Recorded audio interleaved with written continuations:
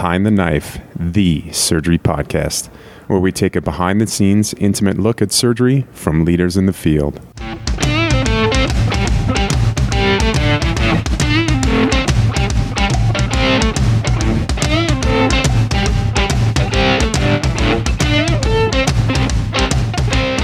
Welcome to another episode of Behind the Knife. So we're continuing our series on medical malpractice, and we're very excited to have Laura Beal as our guest. Ms. Beal has more than 20 years of experience as a healthcare journalist, and most recently developed a very interesting and alarming malpractice case. Went into this on the Dr. Death podcast, which is a fantastic podcast if anybody hasn't listened to it. This is a story of a neurosurgeon who was tried and convicted in criminal courts because of some operative complications. Laura's here to discuss with us what she learned from this case and talk to us a little bit about physician peer reporting. Thank you for joining us, Ms. Beal. My pleasure to be here.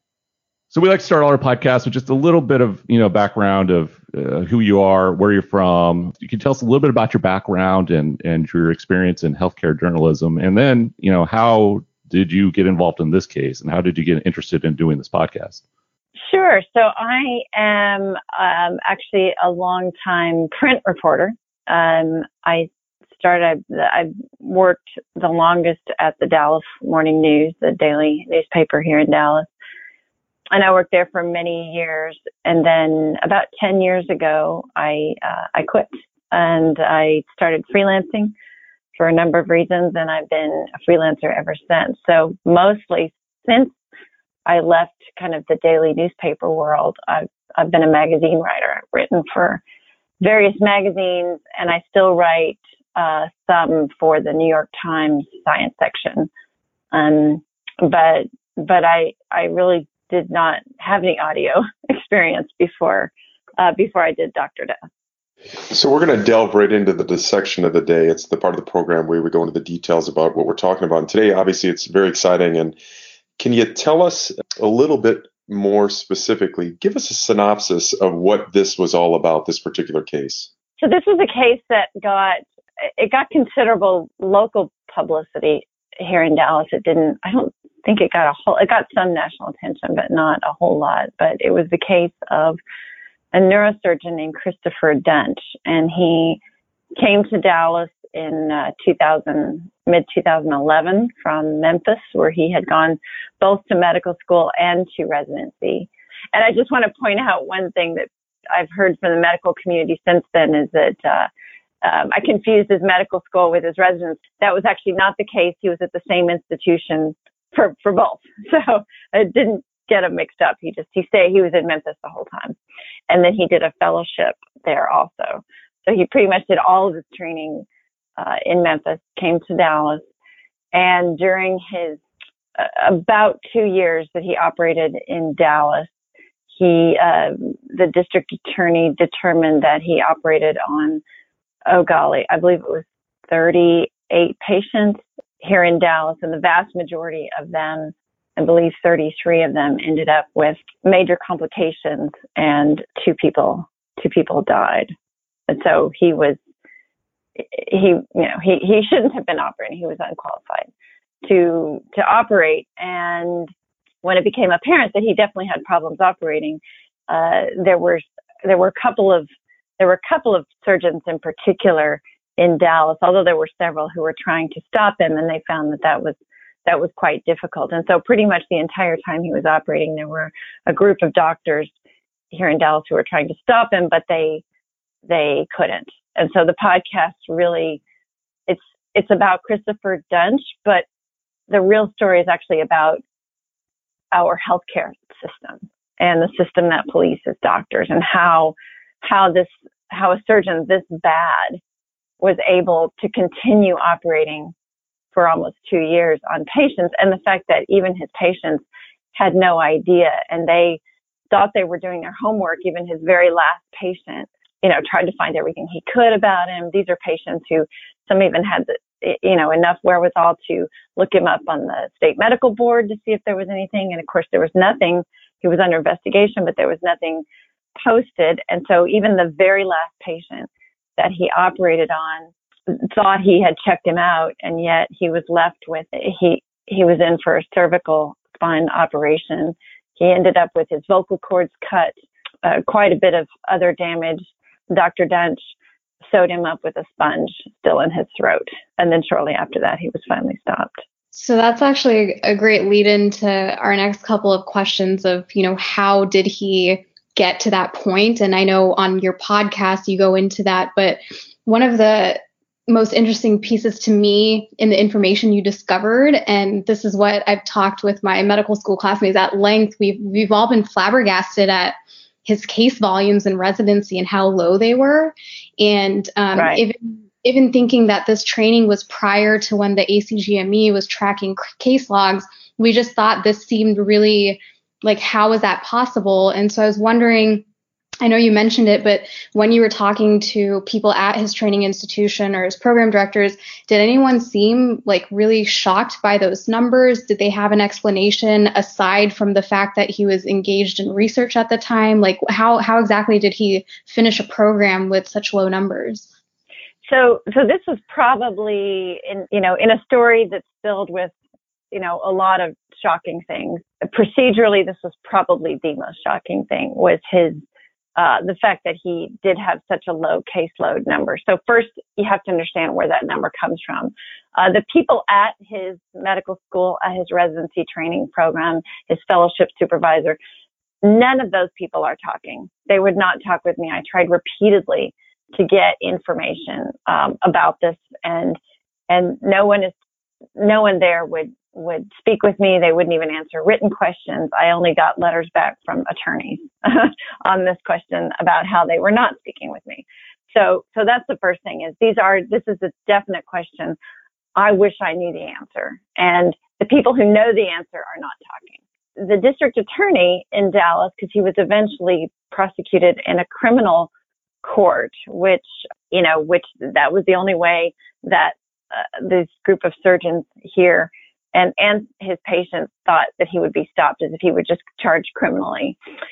So the district attorney also wanted to know how well he had been trained and couldn't get the information, because I don't know if this is just true for Tennessee, but the specific residency records are pretty protected. So you can't. She couldn't get those. So, but she did have criminal subpoena power.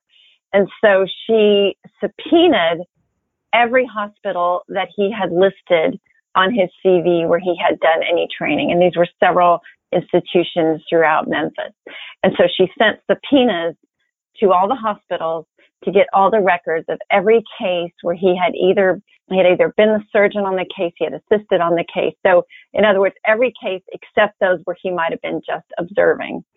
And so the subpoenas then only brought back 100 records. So that's where that number came from. Is this was through subpoena what the district attorney was able to find.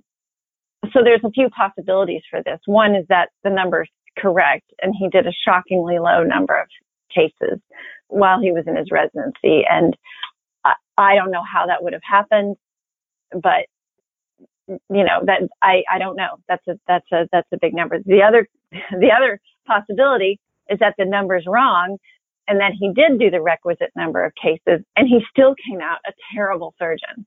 And he was still let out of the program. So I'm not sure which of those possibilities is the most comforting, that he was let out with such a low caseload, or he had as much as he was required to do, and he still wasn't trained, and he still got out of the program. So I have the same questions as you do, but the people who know the answers are not talking.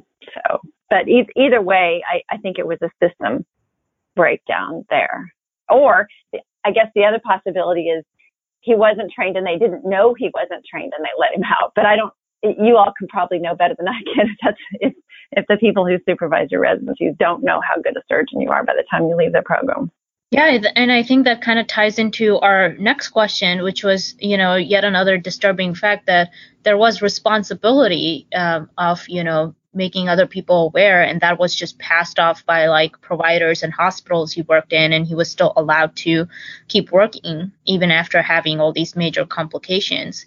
Did you get to know about, were there talks of litigation against his program director or other employers who gave, recommendations despite knowing issues of drug abuse, and still recommended them to get him to have employment at some other hospital. Yes. So this was also one of the more disturbing things that I learned, is that he was passed around, and I was able to obtain. So his supervisors, his residency supervisors, were not talking, but I was able to obtain the recommendation forms that they sent to the hospital, the first hospital in Dallas where he worked.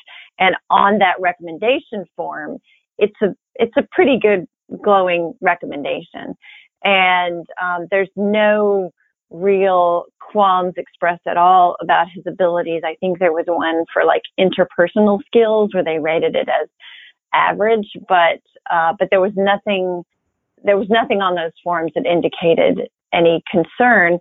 And we do know that during his residency, he was put into a rehab program for impaired physicians when some concerns came up about substance abuse. And so there was a long period of time where he was put into some kind of rehab, and they did have concerns about substance abuse, but that wasn't expressed on the form at all. There were no concerns. But then even after that, so he was given good recommendations from from the people in Memphis. Then in Dallas, after the first Dallas hospital wanted to get rid of him, he wasn't fired outright, because that would have triggered an automatic reporting to the National Practitioner Data Bank. So he was allowed to resign, which then sort of skirted the rules about, kind of flagging this in the data bank. And then each hospital after that just kind of quietly let him go and let him become someone else's problem. And again, I don't know why they did that, because they also were not discussing him. But in the podcast, I talk about this. There's quite a bit of fear of litigation, that if you fire a doctor outright, if you hurt his or her reputation, then you could be sued for that. And so it's just easier to just let them go quietly. And that's what happened in this case. Have you heard anything about, is there any interest or in bringing litigation to some of these people that might be responsible for that, for him to continue to practice, and people that obviously knew he was unsafe, but didn't do anything about it, and moreover propagated the problem by giving him recommendations? Is there any recourse to hold those people accountable? And actually, one of the things I forgot to say, which is that when he left the first hospital, and remember, he was left after the very last two patients, the second to last patient he operated on at Baylor Plano Hospital in Dallas. The second to last patient was his best friend, who was left a quadriplegic after the operation. And the last patient was a lady who went in for a routine back operation, supposed to be outpatient, and she died. And at that point, they decided, yes, he was too bad. He was too bad to keep. And yet they gave him a letter when he left, through pressure from his attorney, that indicated that he had left without any trouble, or without anything on his record there. So to answer your question, yes, so the patients did sue the hospital for malpractice, and they didn't. Texas is a tort reform state, so they didn't get a very big settlement, but I believe I counted 19 suits. There were 19 suits filed on behalf of the 30-some patients that he had. They did file suits, but the nature of the suit was basically that he was, allowed to operate there even when they knew. But again, I don't know how much the settlements are not, it's part of a non-disclosure agreement, so I don't know how much settlement they got, but I was told that they didn't get very much. And one person even tried to sue because of the state, getting around the state rules, tried to sue in federal court, try to take that route and sue in federal court to get some recourse. And again, that suit was resolved, and I don't know the terms of that. Now you mentioned the Texas malpractice tort reform, and so you talked about this a little bit in the podcast. But can you explain a little bit about that? Like, how much do you think the Texas malpractice tort reform contributed to the responsibility getting passed down the line, and how widespread is that in other states? So this was probably the most controversial area that I addressed, and as you can imagine, it's quite a sensitive subject on the part of doctors, and I recognize that. So I have to start out by saying tort reform was not on my radar when I started the story. It wasn't. I didn't set out actually to say anything about tort reform, but I was surprised when his patients, who were, they were, most of them were seriously injured or died, and yet they couldn't. I was surprised when they told me that they had trouble finding attorneys who would take their case even when it was so clearly malpractice. So that's why I mentioned it. So I have to start to say it was not an attack on doctors. I think doctors are good people. I think the vast majority of doctors are good people, and I do understand why the tort reform legislation was passed. It only played into this story, one, in the sense of, the sense of justice that the patients could obtain was not great, at least in the civil system. So that's why so many of them were hopeful that the criminal justice system would really make a difference. But the other issue is that this gets back to the fear of lawsuits. So, and I can't get inside their head, but where the hospitals, they have a greater reason to fear, I think, a suit from a doctor who could say, you ruined my reputation. I can't get a job. I was going to make this much per year, and now you owe me this much per year. I think if you're trying to weigh your risk, and someone in the podcast said that, if you're trying to weigh your risk of what's your greatest legal liability, and you know that you don't have as much to fear from a patient as you do from a doctor who might say you wronged him, maybe that played into their decision. So, I just want to be clear. I was not trying to attack doctors or say doctors are greedy people or bad people. That was not the purpose at all. It was just a part of this story that was inherent to the event. Was it the biggest thing? No. I mean, this was, this tragedy was not any one overbearing thing, other than, of course, Christopher Duntsch himself and his personality and his lack of skill. But in terms of the system, it was a whole bunch of things that really came together. And tort reform was just one piece of that. I'm not blaming the whole thing on tort reform. Along those lines of this was a systemic breakdown, this being the first, surgeon getting tried in criminal court, the obvious discussion and concern from physicians is this going to set a precedent, especially for surgeons, something we do in the operating room, if that can be in criminal court, because we talk about ethically, patient is consenting to us basically causing them physical harm, although it's not harm because we're cutting on them. But do you think that this case was such an outlier that we really should not have that fear? Or do you think that there is, to some extent, a precedent being set that this responsibility, can be transferred over to criminal court? Well, of course, it's a legitimate question. And if you have not yet read the dissenting opinion on his appeal, which his appeal decision came down last week, and there were 3 judges. 2 of them, he was denied the appeal based on the ruling of 2 of them, but there was a dissenting opinion.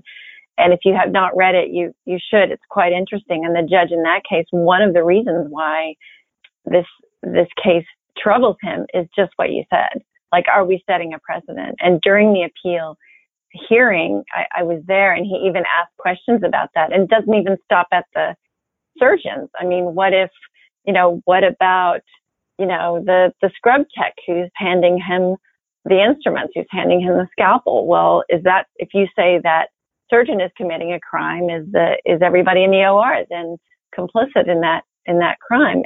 And yes, it's a very interesting question. And I don't know what the answer is. My gut feeling would be that he was such an outlier that I I can't see I can't see another doctor, or I can't see doctors being routinely charged this way, but I really don't know, but I do see the concern about that.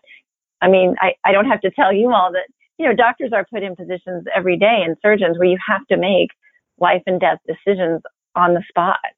And if you could be, held criminally liable for making a wrong decision that was made in good faith, I can see where that would be quite unsettling. But my sense would be that he was just such an anomaly.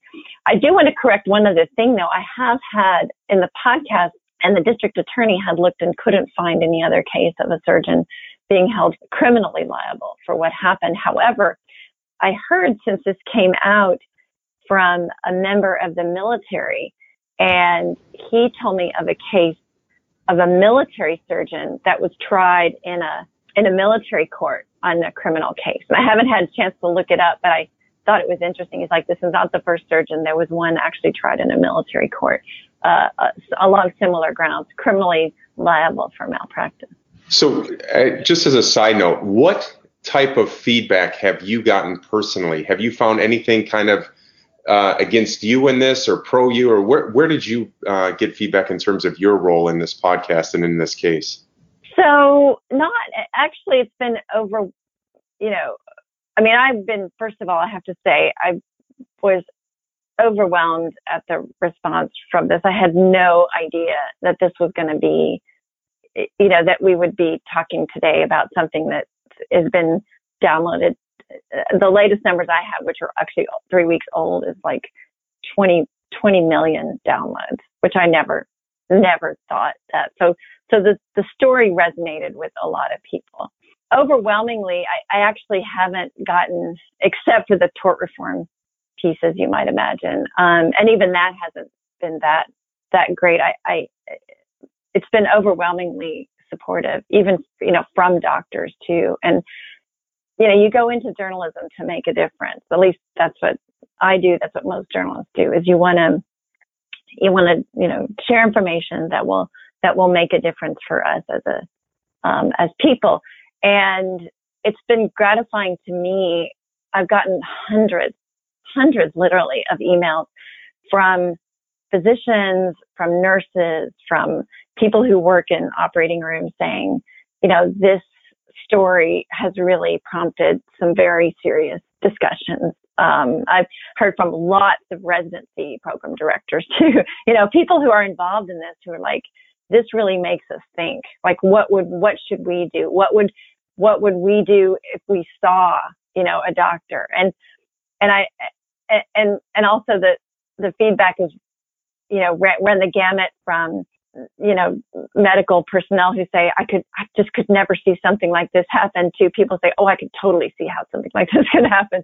So, but it's really prompted a lot of soul searching among members, especially of the surgical community. Like, what would I do? If this guy was in my operating room, what would I do? And I think that's good. I think we need to have these discussions. I've heard from tons of residency directors who say, I could see how this would happen, because it's really, really hard to get rid of an incompetent resident. Like, even we've seen it. And several of them have written to me saying, I feel really guilty because I have let surgeons go who I knew, they weren't this bad, but I had concerns about them, but it's easier just to pass them along.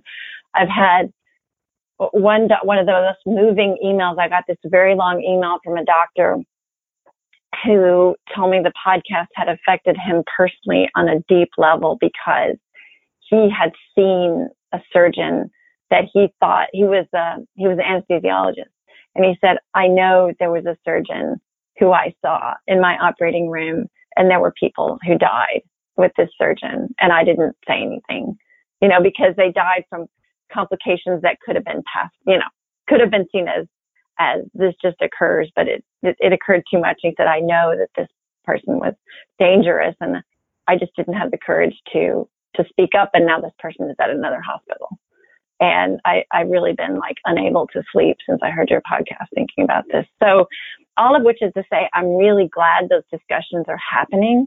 I've also heard from lots and lots of patients who are saying, this makes me want to really, I'm getting a second opinion. I'm checking out my doctor. I'm realizing how little we can find out. I'm taking every avenue I can to make sure that my surgeon is a good surgeon. And I don't want to scare people, because most surgeons, I think, are great, are good people, are good surgeons. But if you get if you get the Dr. Duntsch, it's really bad.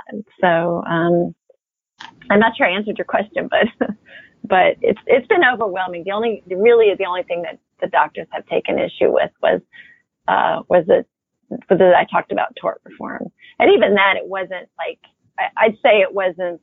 It was very respectful. It was like, well, I really liked your podcast, except for those 10 minutes that you talked about tort reform. So even at that, the feedback has been overwhelmingly, just thought-provoking, I think. Yeah, absolutely. And I think you kind of covered a few of our next questions. But in this discussion and all the feedback that you just mentioned, what do you think, what have you gathered that could be the next steps for us to take as a surgical and a medical community, especially like, should there be a system in place for us to streamline, reportings like this, where, just like you mentioned, the anesthesiologist was unable to kind of speak up what he was witnessing every day? Mm-hmm. Oh, I think so. I mean, I think there needs to be, and I think it needs to be easier. I'm not in the OR, so I can't speak specifically, but I think there definitely, from all the emails I've gotten, there needs to be some easier system that both makes it easier to speak up if you're concerned about a doctor, but not so easy that it could be used to, there's the concern I've seen in my emails. The concern is, where's that balance between making it easy to speak up and not making it so easy that this becomes a political hit job, which, hospitals are like any other entity. There's, internal politics involved. And so if there's a doctor, who's a perfectly fine doctor, but other people just don't like this person. Like, you don't want to make it so easy that it can be abused. And I don't know what that system would be, but it seems like there needs to be something, something to flag it. And then, I don't know. I mean, there needs to be, something that makes it, and a lot of this is on administration, and I've heard from very few, interestingly enough, people in hospital administration. It's mostly been, people who are on the ground, but, this was an administrative failure. I mean, it was the hospital administrators who didn't report him to the state board, who didn't report him to the practitioner data bank. And there needs to be some accountability, for that. Like, if you're supposed to report a doctor, don't take great pains to get around not doing it, which is what happened here. So when you were talking to, the doctors that did finally, come forward and report this guy, did you get a sense as to, kind of what their thought process was, or whether they were internally conflicted? I mean, because certainly, I'm a surgeon, I would be, lying if I said I never had a bad outcome or bad things didn't happen. Where is that? And I watched my colleagues sometimes have bad outcomes. Where is that line where, this is just... Well, and especially in neurosurgery, I think that's what made this hard, is neurosurgery, has complications, and that's part of it. And I think that's why, to be fair to the state board, they were really taken to task, after this happened, for taking so long to investigate. But when I did talk to them, one of the complicating issues was that this was a neurosurgeon. And how do you separate, just normal complications from a surgeon who just shouldn't be operating? That's one reason why it took them so long to investigate this. I don't know. I do know that the surgeons in this case, they were not conflicted. It was very evident. It was very clear that he was incompetent. And I've even heard from a couple more surgeons who weren't on the podcast, but who talked to me afterwards, who had seen him operate. And one of them said, watched him operate and said, I don't think he had any depth perception. Like, the reason he kept, cutting people's vertebral arteries is he just didn't know basic anatomy. I mean, this was clear from one surgery. So I think if you were I think if you were another surgeon and you witnessed something this bad, there would be no conflict. It was very clear that it wasn't just a normal complication. So no, they were not conflicted at all, because they knew how bad he was. But if it were somebody who was just a little bit bad and it could be written off, I could see where there would be a conflict. And I don't know where that line is, frankly. It seems like there needs to be a way for, I mean, because nobody's, would be looking from the outside for the layman. I think it'd be very, very difficult to tell a good surgeon from a bad surgeon. But as a surgeon looking at other surgeons and having colleagues look at me, I hope that we would be able to have a little bit more insight as to what's. Oh, they do. I mean, remember, it was so bad that one doctor, a vascular surgeon who was operating with him early on, actually tried to physically restrain him from operating. I mean, that's bad. I mean, that's evidence that how bad he was. So I don't think there was any question. Yeah.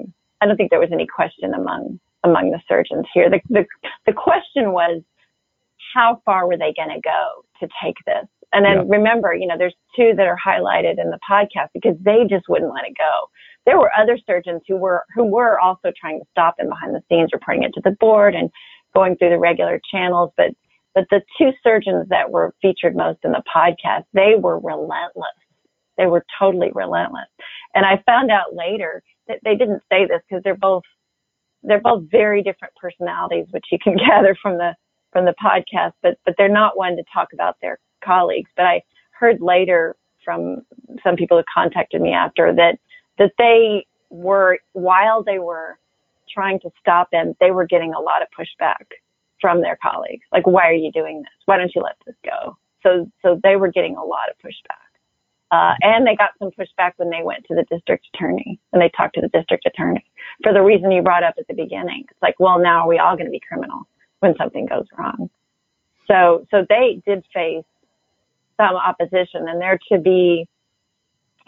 be credited for keeping on, And there's a plaintiff's lawyer in the podcast who says, if it weren't for these doctors, he might still be operating.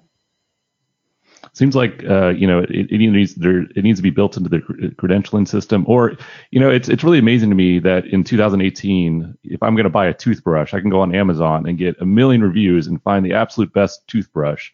But even myself, as a surgeon, when a family member of mine was having surgery, I really didn't have any way of telling whether or not the surgeon was a good surgeon or not. That information is just not available to people. Right. And you ask about feedback. I mean, there's another big theme to all the emails I've gotten. It's like, okay, so what do I do? As a patient, like, where do I go to get information, to find out, you've just told me like how hard it is and how this guy got away with stuff because they couldn't find out. So what do we do? Right. And one of the unofficial bits of advice that I got, which I don't know if this is always practical, but I had more than one person tell me, ask the nurses. The nurses know who the bad doctors are. They know who they know who they would, well, let me rephrase. The nurses know who they would send their family members to. Right.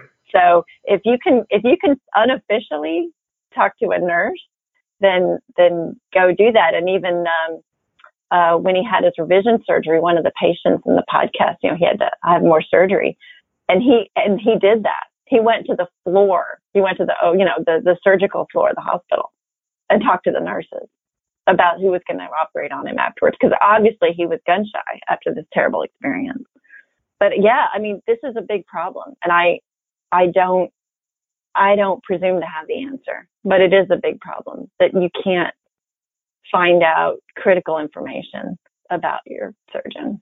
This whole case is so interesting, and it sheds light on these systemic issues and sheds light on actually fears that we have as surgeons. And so, we're so grateful for you for spending the time with us today to talk about this a little bit more in depth. And we really encourage our listeners to check out Dr. Death if you haven't already listened to it. And Laura, you want to tell our audience how they can listen to the podcast?